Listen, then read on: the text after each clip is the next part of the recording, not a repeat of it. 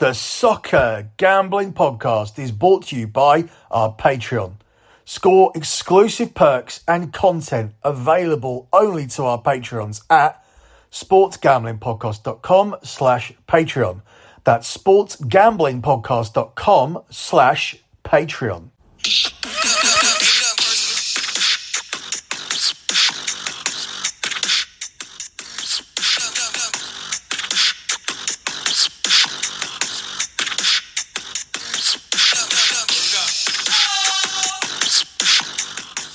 You are listening to the EPL show here on the Soccer Gambling Podcast. This episode will primarily be looking at the transfers that have been done and could potentially be done before the start of the season. You can follow the Soccer Gambling Podcast on Twitter at SGP Soccer. That's at SGP Soccer. You can follow the Sports Gambling Podcast Network at the SGP Network. That's at the SGP Network. And finally, you can follow my other Twitter account where I tweet about all sports. That is at LockBettingCom. That's at LockBettingCom. The pin tweet on that Twitter account is always my P&L spreadsheet from the previous month. So at the moment, the pin tweet will be the month of June, and that will be replaced by the month of July. I have delivered 121 months in a row of transparent track profit. That means I haven't had a single losing month in sports betting for an entire decade. Have I had losing days? Yes. Have I even had losing weeks? Yes. But over the course of a 30-day period, I have always turned a profit for 121 straight months. And once my spreadsheets are removed and replaced as the pin tweet, they then go over to lockbetting.com. That's why it is a transparent and tracked history. 121 months of profit, undisputed. You can go and check it out. I encourage you to do your due diligence before you even consider signing up for my service. I actually want you guys to do that. Go and have a look at all of the spreadsheets before you make any kind of commitment. A lot of the players talk about how persuasive Mikel is and his attention to detail. How did he convince you to join? What did he say to you that made you think this was the right club for you?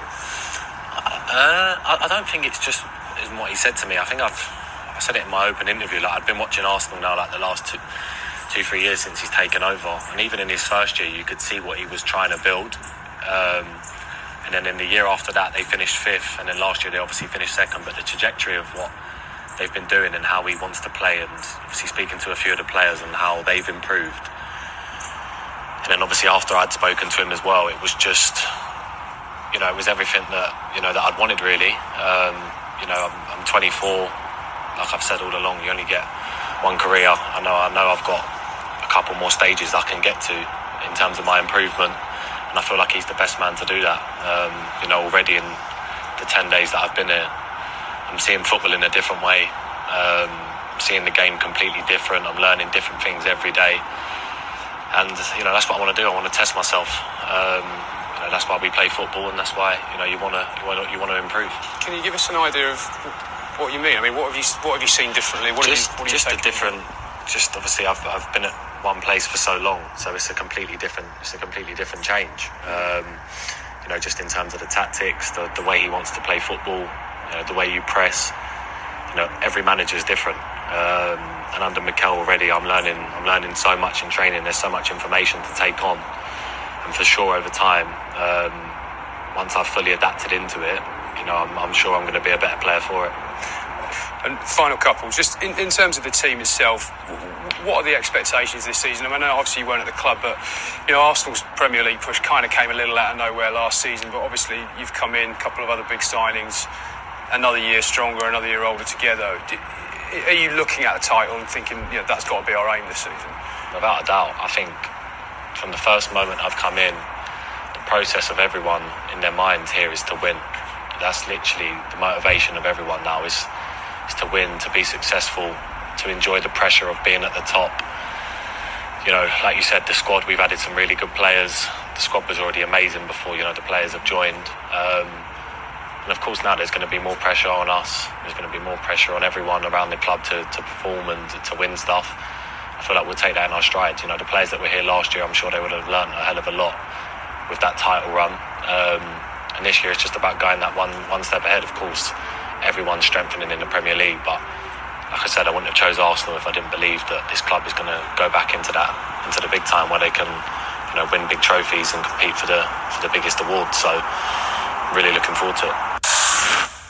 So that's Declan Rice talking about his move from West Ham to Arsenal. I think thus far that is the big move so far this summer. Declan Rice going to Arsenal for £105 million. And as he said in that interview, he chose Arsenal. And that's a fact, because there were other clubs interested in him. I'm sure Manchester United were quietly interested in him. I'm sure Chelsea were quietly interested in him. On the public forefront, we saw Bayern Munich interested in him. Thomas Tuchel tried to very openly get him to come to Bayern Munich. We know that Manchester City submitted a bid in between Arsenal's bid being accepted and the first Arsenal bid being rejected. We know Manchester City came in with a cheeky bid during that period. So there was real interest. And when Rice says he chose Arsenal, he legitimately chose Arsenal. So this is his choice. He genuinely believes in the project. He genuinely believes in the manager. He genuinely believes that Arsenal will be title contenders this season. Also, let's look at the other business that they've done as well. They've also spent the money in bringing Timber, who was a Manchester United target last season, to the club. This was a player that Manchester United did want, and I think they wanted him alongside Lisandro Martinez. I don't think it was a case of either or. I think Ten Hag wanted to bring in both of his centre-backs, given the injury record of Rafa Varane, who obviously has to be the first choice at any club when he's fit, because for me, he is still the best centre-back in world football. So for me, he has to play. But he did want both Timber and Martinez, and whether that meant Maguire would have gone or whether that meant that Lindelof would have gone, we know that Eric Bailly went out on loan. So I feel that would have been his preference. But in the end, Louis van Gaal talked Timber out of coming to Manchester United because he said Manchester United were just a marketing club, just a business. They weren't interested in football. He advised him not to go to Manchester United if he was looking to go for footballing reasons. And if he did choose Manchester United, he basically said that it would affect his place in the Dutch national side. So Timber did not go to United and ended up going to Arsenal this summer. They've also signed Kai Havertz from Chelsea. This is a head scratcher for most Arsenal fans. And for me, I think this is the signing that's going to be an issue and why I don't see them as title contenders. Now, for long periods last season, Arsenal fans were arguing, as Arsenal fans do, they're the kings of hyperbole, that Thomas Partey was the best holding midfielder on the planet. We all know that's Rodri. Even as a Manchester United fan, I know that over the past decade, the number one holding midfielder has been Casemiro, and we have him at our club. But I'm happy to concede the best holding midfielder right now in world football is Rodri, ahead of probably Casemiro. But Arsenal fans were convinced it was Thomas Partey. And Thomas Partey was playing out of his skin at the start of the season, or even for the first 6 months of the season. And then his performances just fell off a cliff. He looked like a different player. And suddenly they're looking to replace him. Now, I would have thought initially that Rice was coming in to play alongside Partey and Rice would be playing in more of an advanced role.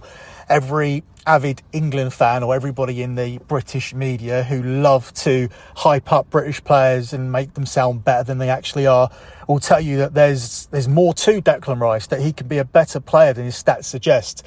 They seem to feel that he has a range of passing. They seem to think that he can carry the ball. They seem to think that he can make runs into the box and score goals, even though we've never seen it. So they're convinced that Rice would have been implemented more as an 8, but then Arsenal drop over £60 million on Havertz and everything suddenly changes, because now you are looking at implementing Rice in a holding midfield role and you're looking at utilising Kai Havertz as your number 8. Now, from watching the Premier League and watching the inconsistent performances of Kai Havertz as a Chelsea player, I don't see a number 8 there. I can see a player who can turn it on any given week. I can see a player who scored the winning goal in the Champions League final. And when he was at Bayern Leverkusen playing in the Bundesliga, I saw a player who could be a game changer and deliver on a consistent basis week to week. but I haven't seen that at Chelsea. And this signing really confuses me, because now you are looking at Rice being your holding midfielder, unless you have some plans to play Kai Havertz out wide, which I don't think you do, because fans are very, very high on Martinelli and think that he can progress to be a world-class player. Obviously, fans are very high on Bukayo Saka. I don't think that Havertz is coming in as a false nine, because that would mean that Gabriel Jesus has to make way, and Gabriel Jesus himself already plays as a false nine. So Arsenal, I would have thought, would have been in a market for an out-and-out centre forward, but that's not been the case. So these signings baffle me. Declan Rice doesn't. The price does. In no way, shape or form do I feel that Declan Rice is worth 105 million based on what I've seen from him so far. At the moment, he is just a holding midfield player who reads the game quite well. I haven't seen that range of passing. When you compare what Rice can do to someone like Caicedo of Brighton, there's a far better player there from what I've seen in Caicedo. But it remains to be seen. These English pundits and the media and these English football fans and West Ham fans in particular will tell you that Declan Rice is the full package. For 105 million, I expect to see the full package, and the jury will very, very much be out on him and on Arsenal after spending all of this money on these three signings this summer.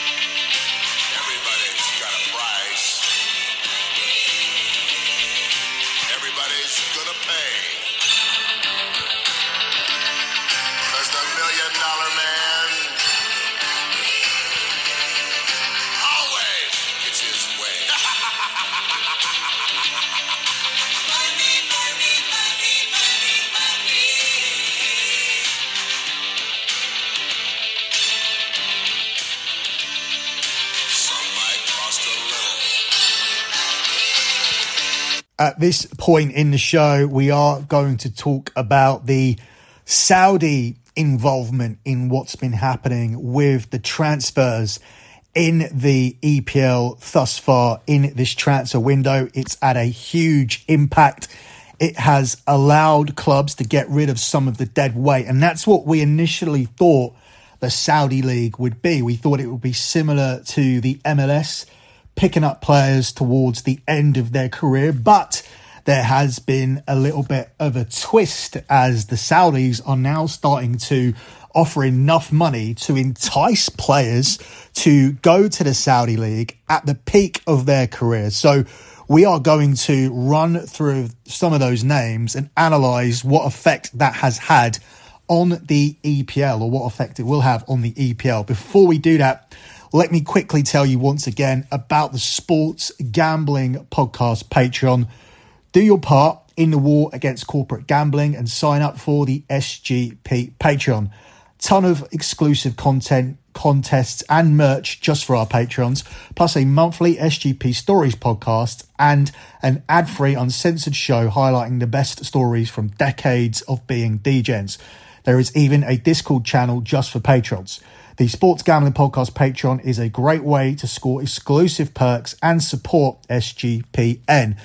It's sportsgamblingpodcast.com/Patreon. That's sportsgamblingpodcast.com/Patreon to get involved. So, as I said, it looked like initially it was just going to be some names reaching the end of their career looking for a retirement payout, much like the MLS was for the likes of David Beckham and Zlatan Ibrahimovic, although Zlatan did the unthinkable. He went to the MLS and was able to come back and play in the Premier League and then play for AC Milan after Manchester United as well, because Zlatan is just a freak. But usually when players went to the MLS, it was the likes of Beckham and Frank Lampard and Wayne Rooney as well, just to essentially retire. But that's what it looked like the Saudi League was going to be, with Cristiano Ronaldo going there. We did see Karim Benzema going there after a year after winning the Ballon d'Or. It did seem a little bit premature, but the money was insane. We then saw some players leaving the EPL. It wasn't a huge surprise, although it did look a little bit shady that Chelsea were losing so much of their dead weight. Mendy, who became their second choice goalkeeper, went. Koulibaly, who had a terrible first and last season in the EPL, went.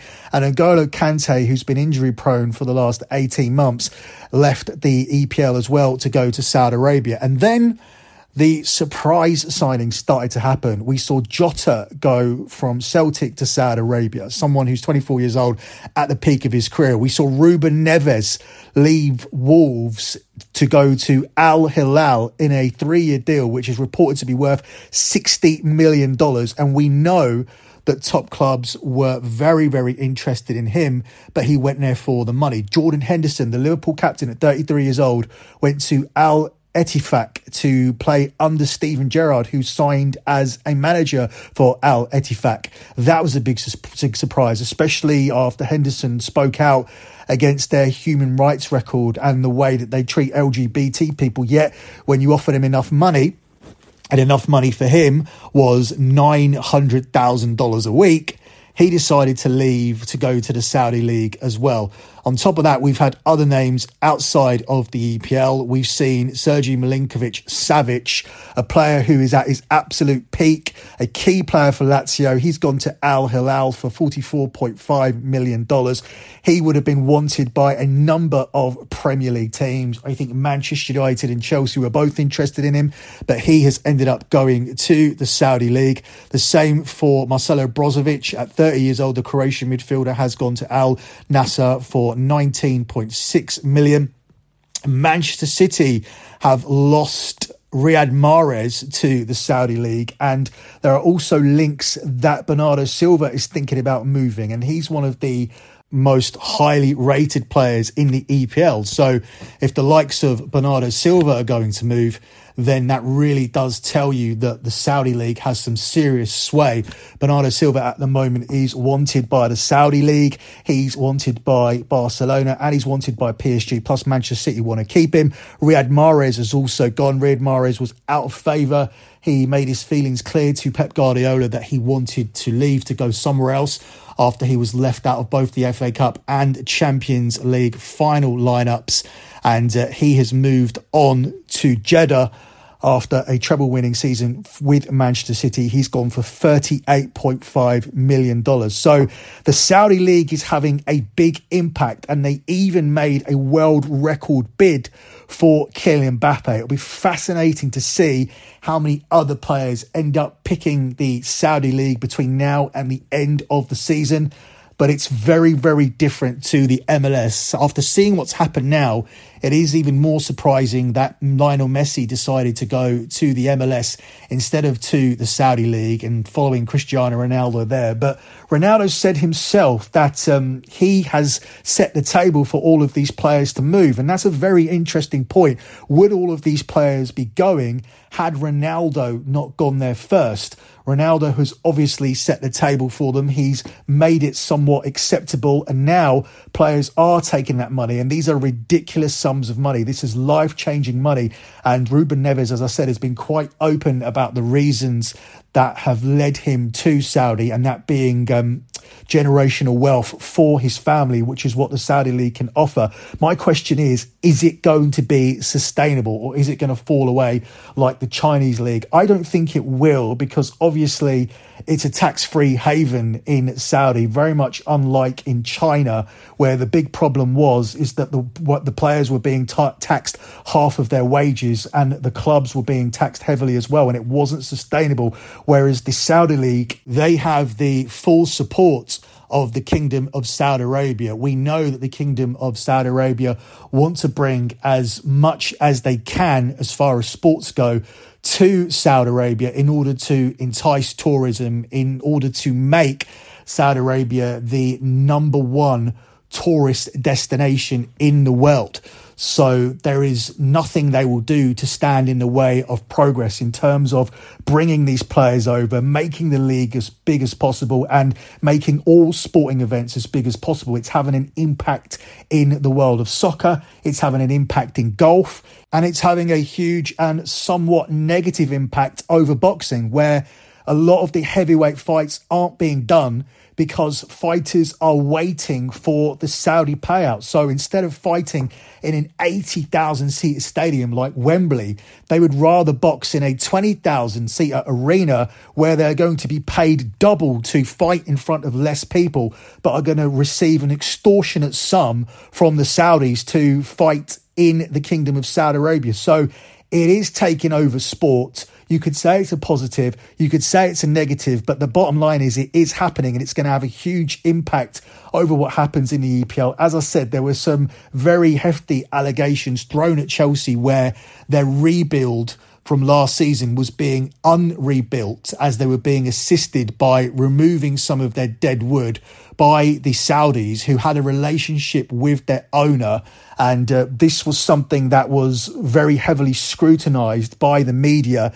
But one thing that has happened, which is not going to allow Chelsea to implement the bizarre transfer policy that they tried to utilise last year, is that these long-term 8-year contracts where they're able to pay players a lot of money but over a long period of time, they are now banned. Chelsea are no longer able to utilise this loophole to their advantage. So it's going to be a lot more difficult for Mauricio Pochettino to secure his targets. But it does look like a huge rebuild that does involve more players leaving Chelsea at the moment than those that are coming in. We know that they signed Christopher Nkunku, and they already had that deal done and dusted, and that would take place as soon as July hit, and it did. Nkunku's there, and he's going to have a huge impact in the EPL. I think he's one of the bigger signings. They have Jackson now up front. He's going to be the new number 9 for Chelsea. He looks good so far in pre-season with 2 goals in 2. So it would not surprise me to see Chelsea, if they can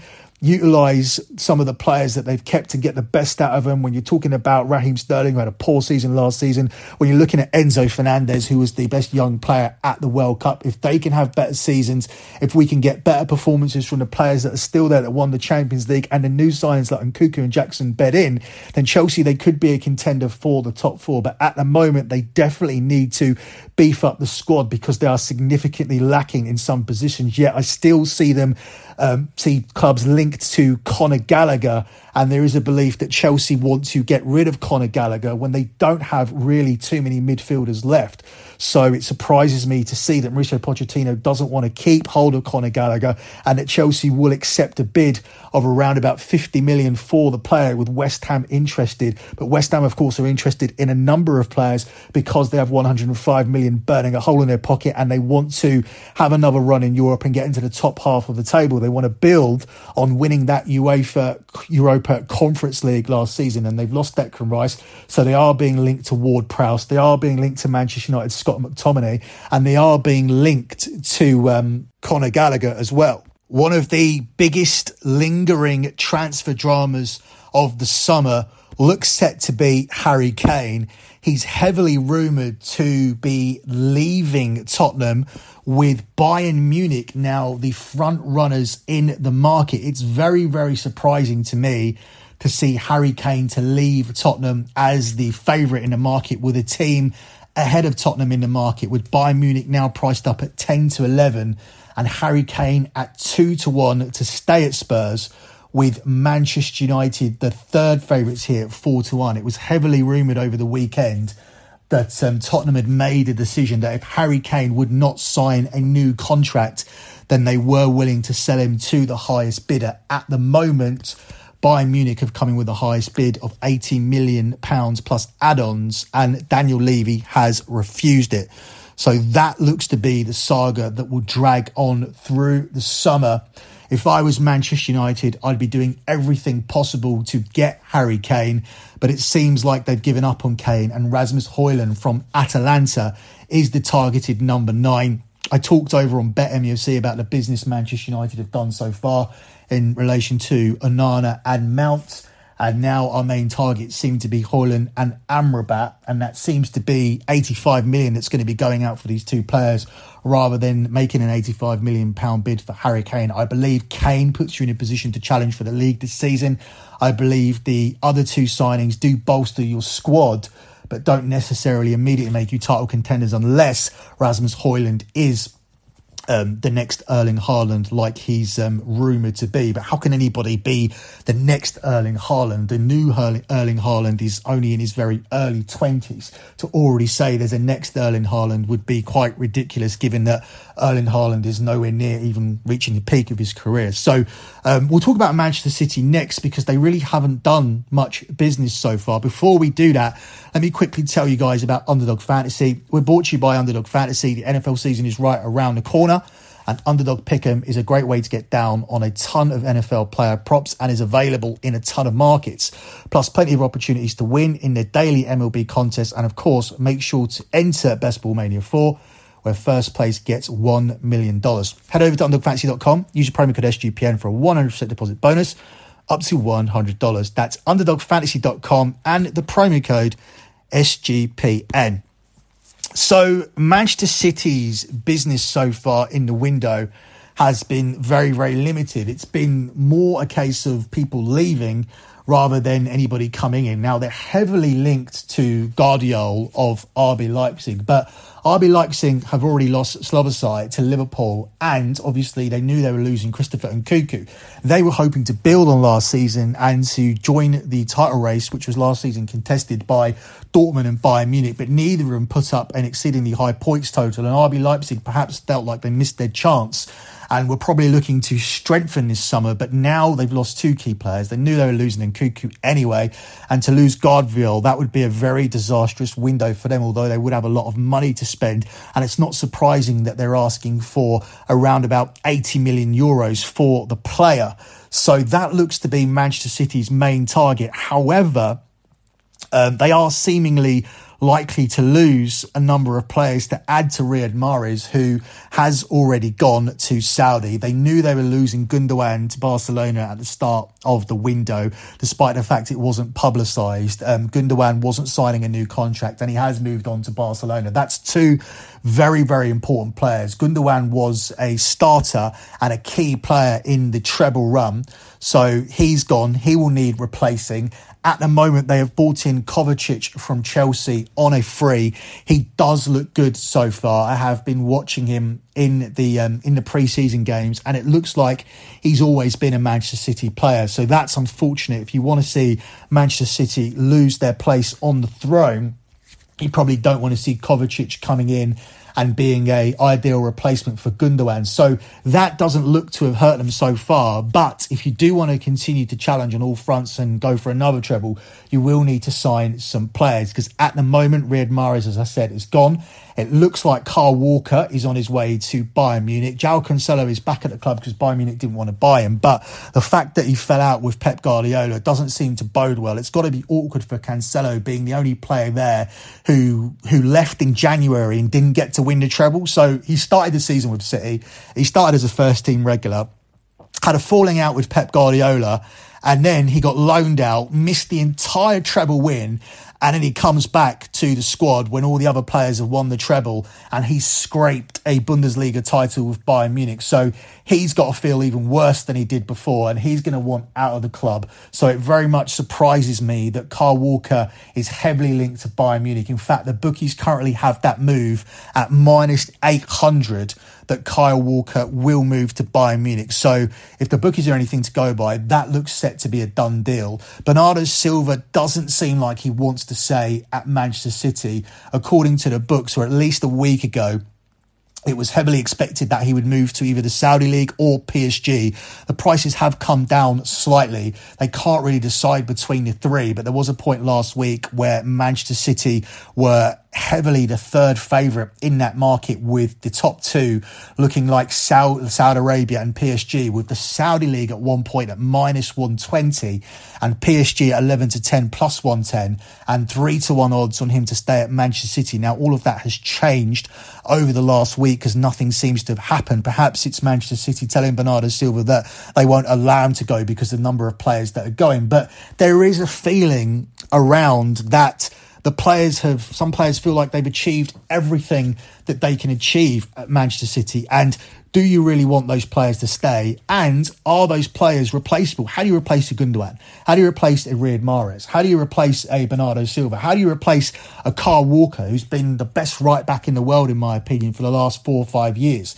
It's very, very difficult. And I'm not saying they're not going to win the Premier League, but I'm certainly saying that it's going to be almost impossible to challenge on all three fronts again. And obviously, if you do the treble, you want to be in the running for for another treble, and it's hard to see what competition is going to fall by the wayside, but it's very difficult for me to see Manchester City winning both the Champions League and the Premier League again. Obviously, teams behind him have strengthened. Arsenal have spent a lot of money. We covered that right at the top of the show, although I don't necessarily feel they're the right signings. United signings seem to be players for the future. Liverpool seem to have made decent signings, but they seem to have just replaced who they've lost. We've got Fabinho going to the Saudi League, Jordan Henderson going to the Saudi League, and then we have McAllister and Szoboszlai coming into those positions. We also have Trent Alexander-Arnold looking like he's going to be playing in a holding midfield role, which means Liverpool probably do need to sign a right back unless they're going to go with one of the youth players and they're going to upgrade and place somebody else in the right back position, or perhaps they're going to insert Joe Gomez back into the right back position. That hasn't really looked too good when Liverpool have done it over the past couple of seasons. Joe Gomez certainly doesn't look like the same player who was touted to be a player who went on to get 100 caps for England. He certainly doesn't look like that player at the moment, but we'll see what Jurgen Klopp does. I still expect a little bit more business from Liverpool, and perhaps that can elevate them to a team who can maybe challenge for the title, or at least look like they're going to be guaranteed to finish in the top four. At the moment, that doesn't look likely, and that's off the back of Mo Salah being very disgruntled and making comments towards the end of this last season saying it was absolutely unacceptable that Liverpool weren't in the Champions League, and promising that it would never ever happen again. Well, unless Liverpool do some more business, it could potentially happen again. But you never know what Klopp has in mind, because at the moment he has 5 forwards, and I believe that 2 of them are capable of dropping into the midfield and playing in that anchor role behind the striker. I believe that both Cody Gakpo and Luis Diaz are capable of doing that. I have no doubt that Darwin Núñez is going to be the number 9. He missed a hatful of chances last season. You'd have to think the belief, or at least the hope is that he'll have a better season in front of goal. And if he can convert those chances, then he's going to be a 25-30 goal striker.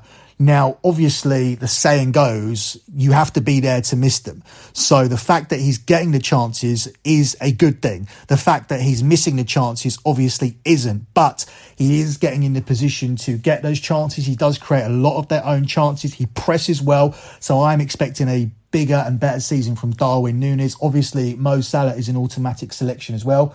So then you only have one position for Diaz, Jota, who has to play down the middle really, and Cody Gakpo. So it would not surprise me to see one of those guys dropping off and playing behind the forwards, leaving 3 positions for Szoboszlai, Trent Alexander-Arnold, if he does play in midfield, and Alexis McAllister to compete for. So perhaps Liverpool aren't as sure as we think, and Jurgen Klopp knows exactly what he's doing. But I do think he needs to strengthen up at the back. If Trent is going to play as a holding midfielder, they certainly do need to bring in a new right back. Perhaps that will be the priority between now and the close of the window for Liverpool.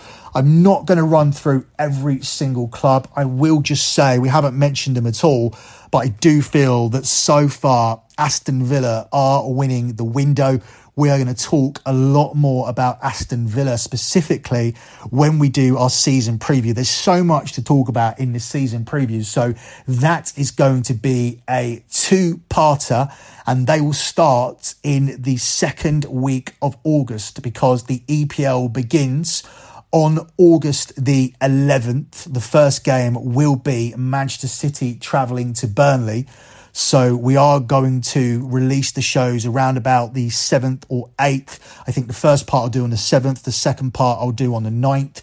So you'll have a 2-part preview for the EPL this season. And we can talk about Aston Villa then. And we can talk about more clubs then.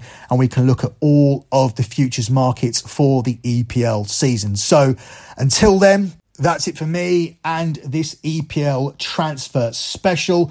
Don't forget, there are a load of podcasts dropping over the weekend. We are going to look at the Fantasy Premier League. So that's another podcast where we can discuss the new incomings and outgoings. We can also discuss who you definitely need to have in your team and who you definitely shouldn't have in your team, so you can get some pointers to start your Fantasy Premier League team. We're also going to have 2 editions of The Fight Show this weekend. There is a incredible UFC card going on. Unfortunately, it's going to be running head to head with the biggest boxing match of the year, as a fight I've been talking about for a few years now finally happens this weekend, as Terence Crawford steps into the ring with Errol Spence, and many believe that this will determine the pound for pound king in the world of boxing. And there will be a preview available for that fight. There'll be a preview on the Fight Show tomorrow. Good luck with all of your bets as always, and thanks for listening.